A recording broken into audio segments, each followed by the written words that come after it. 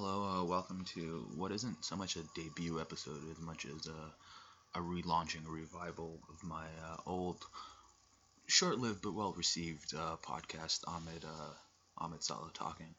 Well received by all but one person, I'd say. The person who gave me a death threat. We'll get to in this episode, but I wanted to begin by talking about why, uh, the podcast itself, why I began it in the first place. Back then, it was like the podcast that I've been doing recently, Ahmed's AA meetings with Ahmed and Abdi and Ahmed. It was not my idea; it was my friend's idea. Abdi was one of the friends that actually recommended it. At the time of my life back then, it was 2014. It's hard to describe. It was like as I mentioned in earlier podcasts on episode 3 of AA meetings that my father passed when I was 19. It was pretty devastating for me. And 2014 was 5 years after, but just because of the nature of his death, it was very visual, very traumatic. It lingered with me. I was very depressed for most of the beginning of my adult life. And at the time, I was studying evolutionary biology, mainly because my parents wanted me to go into the sciences, and that was the one that appealed to me the most. I just had no real direction in my life, nothing. So 19 to 25, I had taken maybe a 1.5 year break from my studies and returned very slowly, taking the kind of course load that I could manage with like the heavy depression and also, to be honest, kind of drinking problem that I'd developed at the time. And so I was just approaching the end of that, and I was beginning to resent science and the life that I was stuck in more and more. Right, it was making me more depressed. My studies, doing something that I wasn't really engaged in, though I was somewhat stimulated by it, and the prospect of doing it for the rest of my life was really depressing, right? At that time, I began tweeting just because, I didn't think my friends were giving my jokes enough, you know, uh, credit in the group chats, but I began to get a bit of encouragement from strangers on Twitter, writers on Twitter, to consider uh, writing, right? To consider comedy, and I had been encouraged to do that before. Well, like high school teachers and whatnot, friends. I always kind of use humor to interface with people. So kind of once I began thinking about it as a career after it was recommended, it was like, oh, that's kind of something I already did. It's something I could easily see myself doing. It's not easy, but I I could yeah, I could found direction in life by working towards the potential of a career of, you know, entertaining people or doing writing and comedy. I was thinking about forms in which to do that, and my friends recommended, a podcast would be nice. Why don't you try that, right? So, what I began doing was I would record um, me talking about any topic that I thought I could talk about at length, just to see if I could get some samples of the podcast to see if it would be engaging listening. And what happened was my older brother actually listened to some of them. What happened was the topic I chose, just because it was on the top of my head at the time, was finding out that I was right, bisexual, and not a topic I discussed with my conservative Muslim family members. But when my older brother asked to use my laptop for to send something, he discovered the audio files, snooping around, and class act that he is what he decided to do was save the recordings, copy them, go through them all, study them, like at 1 minute and 35 seconds into this recording, it says this about, blah blah blah, and just go throughout the entire family, playing these recordings for them, these very intimate, yeah, recordings. I mean, I was going to consider putting them public, but still, it's like my choice to come out to my family members, and he kind of denied me that. And what happened was after maybe a week of him going around the house in secret, it began, like, I heard from a sister, one very moral, my favorite one, that this is going on. My mom confronted me and said, we need to talk. I said, no, we don't. And yeah, never let her just think whatever she wanted. I was not going to touch that in a 10-foot pole. I didn't know how to communicate it at the time, but I also felt I didn't need it or an explanation. So what ended up happening was he ended up kind of doing me a favor in that, like, my mom, she would reject racism as a label for herself, but she does have strong views on miscegenation, and now that she's thinks of me marrying a man as a prospect, she's happy with any woman, no matter what race she's from. So kind of brought in my options relative to all the other family members, all the other kids. So I guess it's okay. But what it meant for my podcast was it switched it from a vague idea to something. Yeah, I'm definitely fucking doing it, mostly as a fuck you to my brother, right? Like, if you want to listen to my me talking, you don't need to snoop around my laptop. You know, you could just go on the internet and listen to it for free. And the podcast itself was very, like, loose formed, right? I had some episodes about, like, I think one episode was about, like, Robin Williams and his suicide at the time, and, like, depression. There's one about, like, insecurity that results, from being single for a long, stuff like that. And, like, what ended up though happening was that ISIS began taking over, right? And radical Islamic terror was always a topic that kind of interested me, just mainly because my father had multiple sit down conversations with me and my siblings when we were kids about the late 90s and early 2000s rise of terrorism during as it was happening, like during the 1998 attack, during the USS Cole attack. Every time there was a major movement by these folks, the Kenyan embassy attack.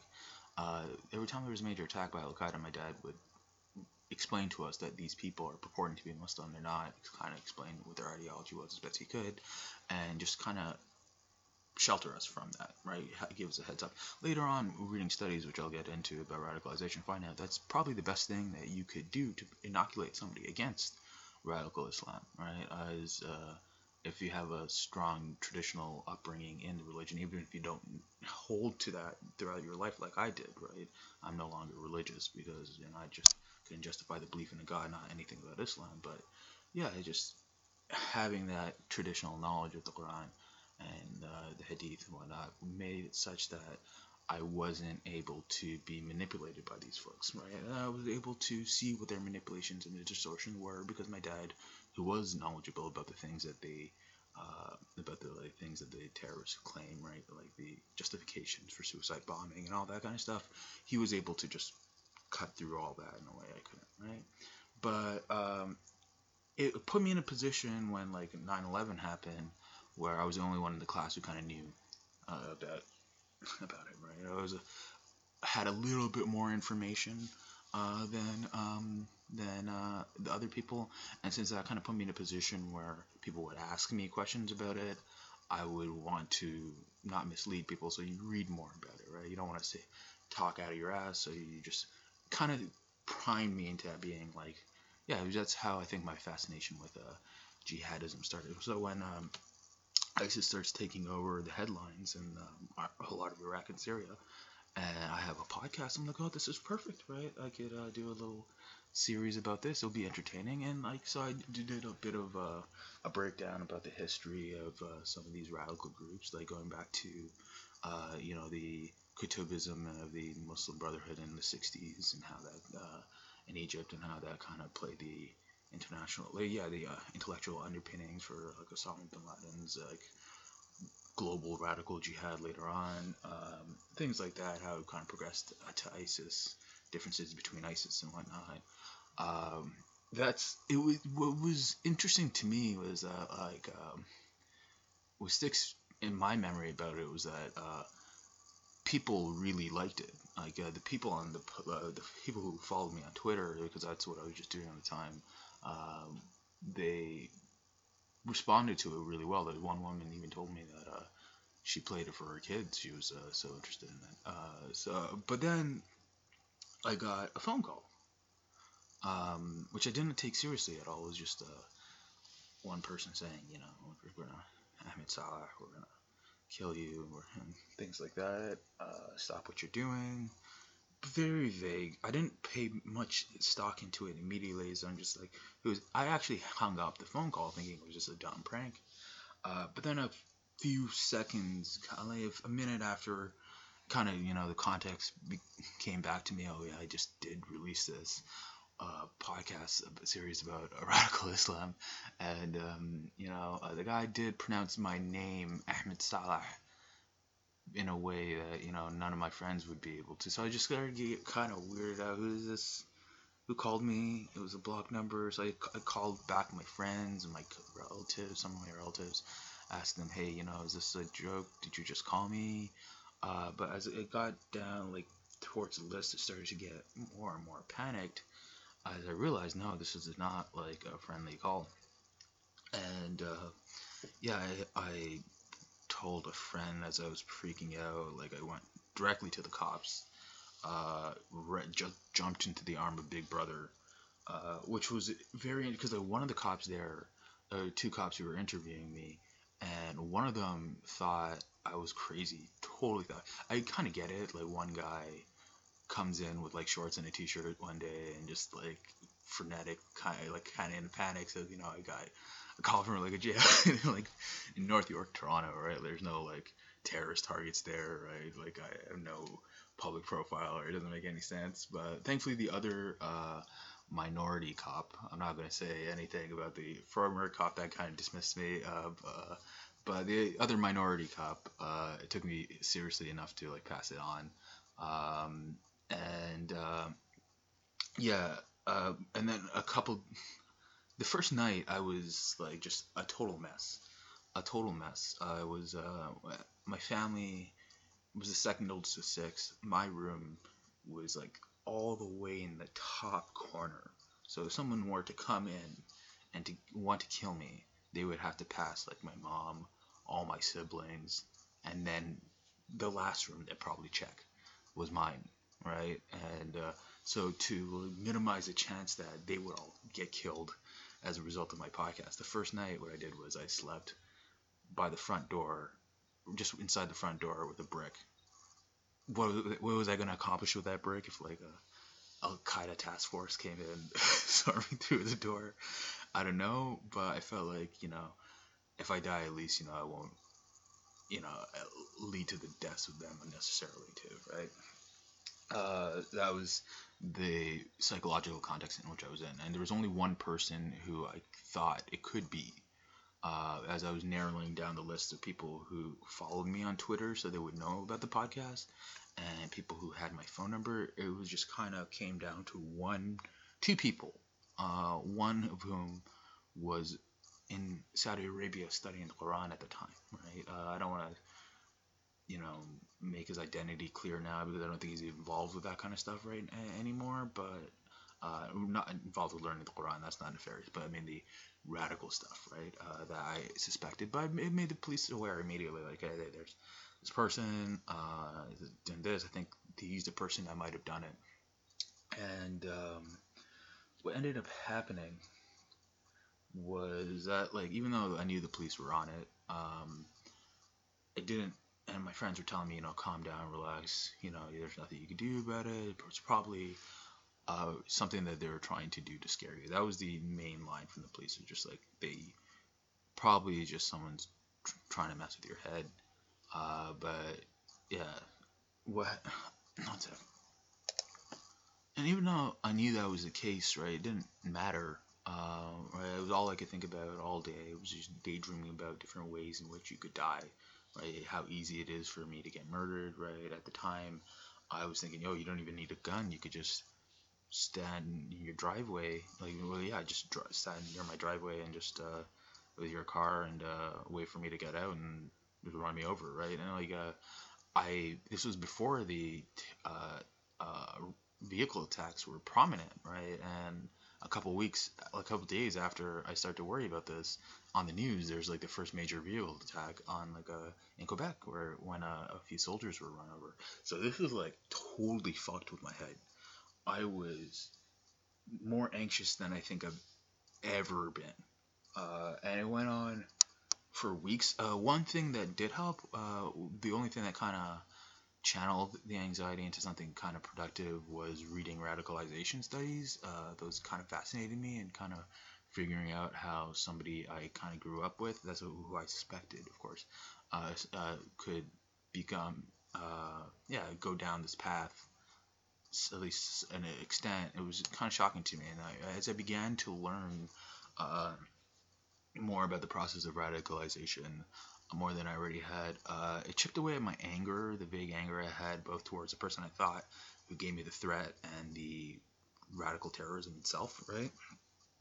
Because what happens when almost even a liberal, a lefty pinko like me ends up, yeah, the fear kind of results in like a paranoia and like a defensive anger, like a generalized rage towards all the people. Like you end up like Dick Cheney, where Dick Cheney talks about like the 1% doctrine, where if there's like a 1% chance of a terrorist attack happening, you have to treat it with 100%, like 100% certainty.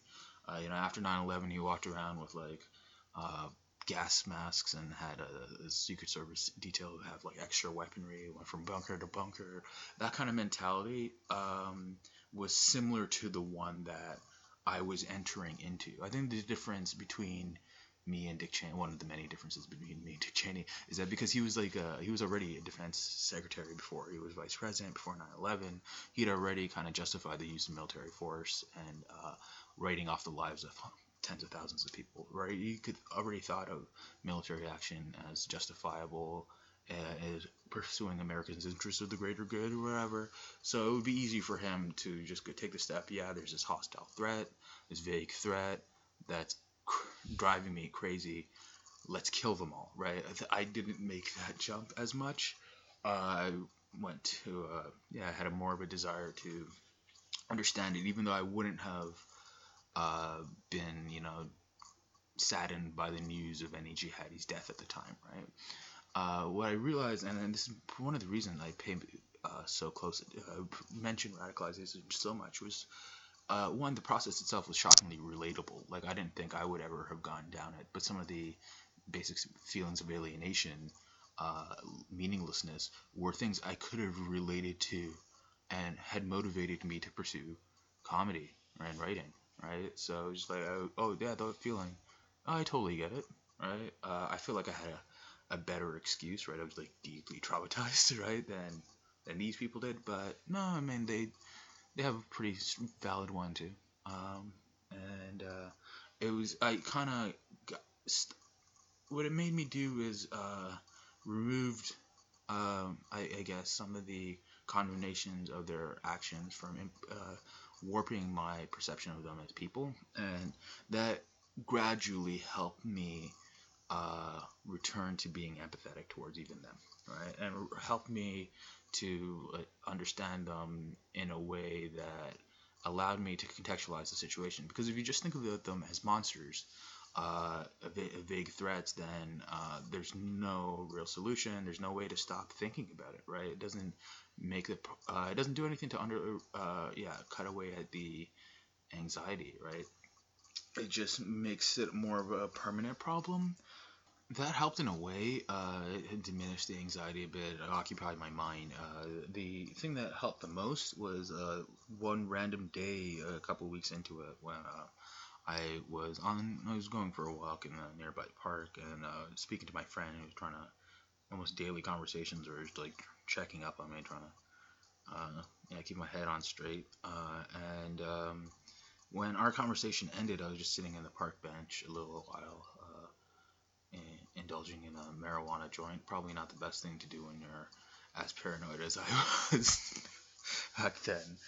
But you don't make the best decisions at the time. I'm sitting there smoking my joint, minding my own business, and this gentleman, this somewhat disturbed looking, right? He looked kind of shaken up, emotionally distraught. I mean, Guy came. He said, "Do you mind if I sit there? Right, sit beside you on the bench?" Of course, I could not say no. I didn't want to say no. It would be a rude thing to do, even though I was uncomfortable. Like, yeah, yeah, sure, sit down. He comes, starts cracking. He immediately cracks open a beer. I'm like, oh, great. Now, if cops come, I'm gonna get ticketed with you, right? But whatever. Feeling uncomfortable. Everyone who walks by is gonna think like I'm a guy who just drinks in a public bench in a park, right? Make all the kids feel uncomfortable. Yeah, yeah, okay, whatever. But I can't justify treating this guy poorly, so I just sit there, right? And he starts telling me about this problem that he's having, like with his father.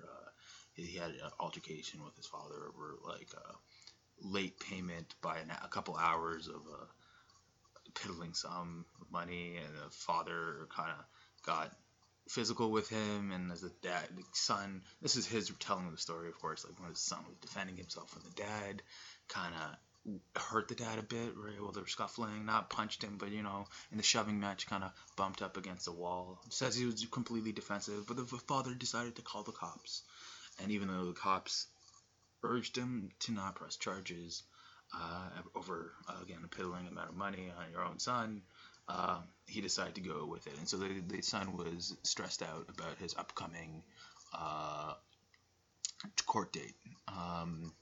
And was so of course I didn't know if the guy was telling me the truth. Didn't know much about the situation, but natural reaction I think most people would have is a person stranger coming here asking you for advice, right, or venting to you about an issue. You're going to try to give him the best advice I could. So I was like just trying to figure out, asking, engaging him in conversation enough so I can like get as much relative information as I could, and just trying to instruct him, like trying to tamp down some of his animosity for the court system, for example, just so that he's less likely to seem hostile and like play into his dad's framing of stuff like that, right? Just encouraging him to just be more calm and like things of this nature. Not really relevant for us. But what happened at the end of the conversation began to leave, was I realized that it was the first time since the death threat that I had gone an extended period of time without thinking about it.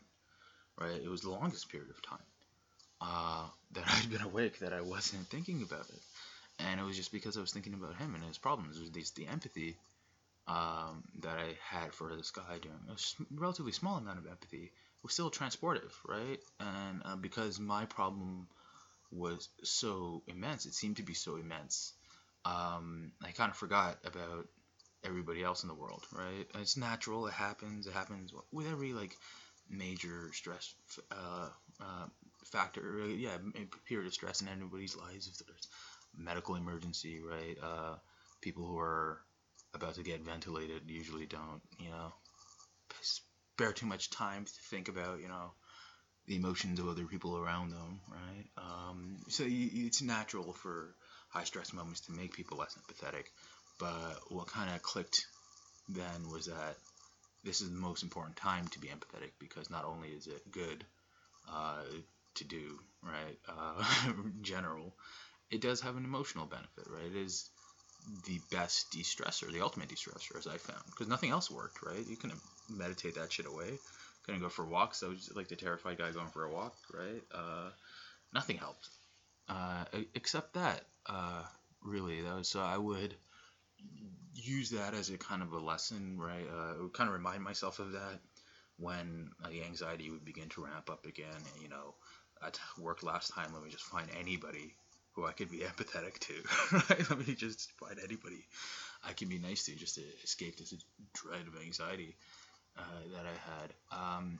I began to think about it in months after, because, as I said, this was 5 years after my dad's death. I was still very much in the throes of it, and I began after, not just as a result of this, but to kind of work my way through a lot of the issues that I had before, right? For example, like knowing that empathy had helped me kind of in the process in the death threat, made it much more clear the impact that it had during my dad's death, right? So what happened then was the last day, the last 3 days, like he was in the hospital for 2 weeks. He got an infection, and if you know anything about like these infections, they're really nasty, right? And the edema, the swelling, and all that's really bad. So for him, it took 3 days to die from the infection. The last day, his eyes were swollen open, his tongue was hanging out of his mouth. My mom was hoping, like she was worried that when he got better, his eyes wouldn't work. So she was, when I woke up from the ICU waiting room and just went in to check on him in the morning, I just see her trembling, holding his eyes, insisting that someone holds his eyes closed because she doesn't want him to go blind when he gets better, right? To be blind when he gets better. So I knew it was like the last day. I was kind of preparing myself for it, and I was like, hey, go time. And I kind of figure out, like, I was trying to hang on long enough so that I could help my mom during the conversation I knew would inevitably happen about the end of life decision, because like my dad, it would, at that point, it wouldn't be putting somebody on a plug or pulling a plug, because you can put as many plugs, hook the person up to as many machines as you want. They're gonna die anyways, right? It's an infection that's gonna kill them. They're just gonna rot. So the chest compressions that they would offer are just a delay of a few minutes, and they're excruciatingly painful, right? Like they would be breaking your ribs. And this is like the only death. Like my father and I, we'd spoken about death sometimes, and we had a bit of both had a bit of a morbid sense of humor. But like in our discussions, one thing that was apparent was that because he was a religious guy, he wasn't afraid of death. But there was one particular death he was afraid of, and it was that being like unnecessarily resuscitated at the end and having the last minutes just be agony. So just my goal that day was just to keep my sanity enough, stay in that room, not like vomit and cry and leave, keep enough coherence and credibility to be allowed into the discussion when that came, just so that I was there to make sure my mom didn't accidentally make a mistake, right? By, you know, possibly saying, yeah, do whatever you need to do, right? Keep insisting on the chest compressions being done again, even though they would not have helped. So this was like at 19 years old, doing that for like the entire day, sitting there pretty much. It was horrific, and I think about how I got through something like that later on, and it became clear after the death threat and that somewhat of an epiphany that it was the fact that I was doing it to keep my mom from having to undergo it, right? The empathy and the love for my mom and even my dad at that point was what gave me, yeah, it was what I drove the strength to stay in the hospital bed that entire day was, right? So not only did it help in moments that induce personal anxiety, helps during like incredibly traumatic events, helps with everyday stress, right? So I began to think about empathy as, yeah, just like almost a cure, a panacea, right? An emotional panacea. Not, it definitely isn't, but yeah, it is a excellent way of temporarily removing yourself from negative emotions, negative thoughts. Much more effective, I think, than meditation, which is inherently like, yeah, inward looking, right? It's harder to do. Empathy is very easy because so long as you have one person with you, unless they're the most revolting person in the world, it's very easy to focus on them instead of yourself, right? It's much harder to enforce that mental hygiene, right? That I'm not going to think about this no matter what, especially when that thing is your imminent demise. It's impossible to meditate that away. But empathy fits right in. So I began to think about it though as because it's a self-centered way of approaching empathy, right? Of course, I don't do it for self-centered reasons. I just naturally help or naturally default to the empathetic position, and figured afterwards that it helps. But it got me thinking, like, what if somebody was like kind of incapable of empathy, but then realized learned about its like beneficial, potential benefits, stress relieving benefits, attempted to become empathetic just for that, what would the outcome be, right? What if they developed like a benign douchebaggery where they, just want to use empathy, connect with people simply for themselves? And that train of thought actually led to the book. My book, Man's Best Friend, there's a chapter called Man's Best Friend, in which, yeah, sorry, a chapter called Benign Douchebaggery, which is pretty much my worldview. Stumbled upon by a sociopath who kind of drove himself crazy going through it, and in that process, in that extended nervous breakdown, developed romantic feelings for a dog, right?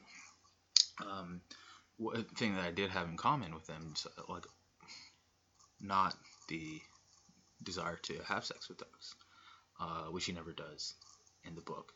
But one thing he did have in common is that tendency to, use empathy to serve ourselves in emotional moments. So that's one major benefit. I guess two major benefits of the death threat having occurred is that I developed that benign douchebaggery. I became a much more resilient, kind person. It kind of started a series of train of thought that really led to the pursuance of more, self care, for lack of a better term. The processing of past traumas, right? Like there's this great Dante line. Don't want to like pull it up right now, so I'll just like try to butcher it off the top of my head. Try not to butcher it, but it's in the first canto, like in the Divine Comedies, like finds himself in a forest. You might be familiar with this. It comes to a forest, tries to leave, right? Vaguely, like following the a bit of light that he sees, trying to find an exit out of the woods. Eventually walks out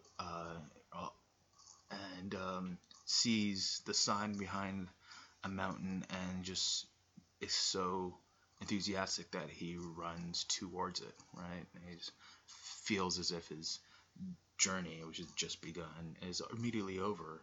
And when he's when he gets to there's a line that when a mountain's as when he got to the mountain, it's like looking back, the process of looking back at these horrible memories was Dante described as like as a man with difficult short breath, for spent with toiling, having escaped from sea to shore, turns to the perilous wide waste and stands at gaze. Even so, my spirit that yet failed, struggling with terror, turned to view the straits which not had passed and lived. Right, it was almost like a description of prolonged exposure therapy, which I didn't know at the time was what this death threat kind of led me down the road of beginning to do, right? And it had led to me becoming a much happier person, right? So can't say thank you to the person who gave me a death threat, but I'm kind of glad that it happened, right? Now if I ever become famous, I'll be better able to process the ones that I have coming up on the unlikely event that happens. So yeah. So yeah, that's the death threat. That's the first story. I think I might be, since I did mention the process of figuring out that I was bi, maybe I'll talk about that in a later episode. But I'm not exactly sure I think this one's going to take a more, the same loose form that the old podcast did, where it's more of an outlet for me to talk about things like this, right? And one huge benefit is that it kind of reduces the tension, I guess, between me and my buddy Abdi about generated by our new podcast, because I like this form a lot. I enjoy doing it, and as soon as we started the podcast, I just wanted to do. I noticed I wanted to record a lot more than he does, even though it was his idea. Just like Like, oh, can we record another one today?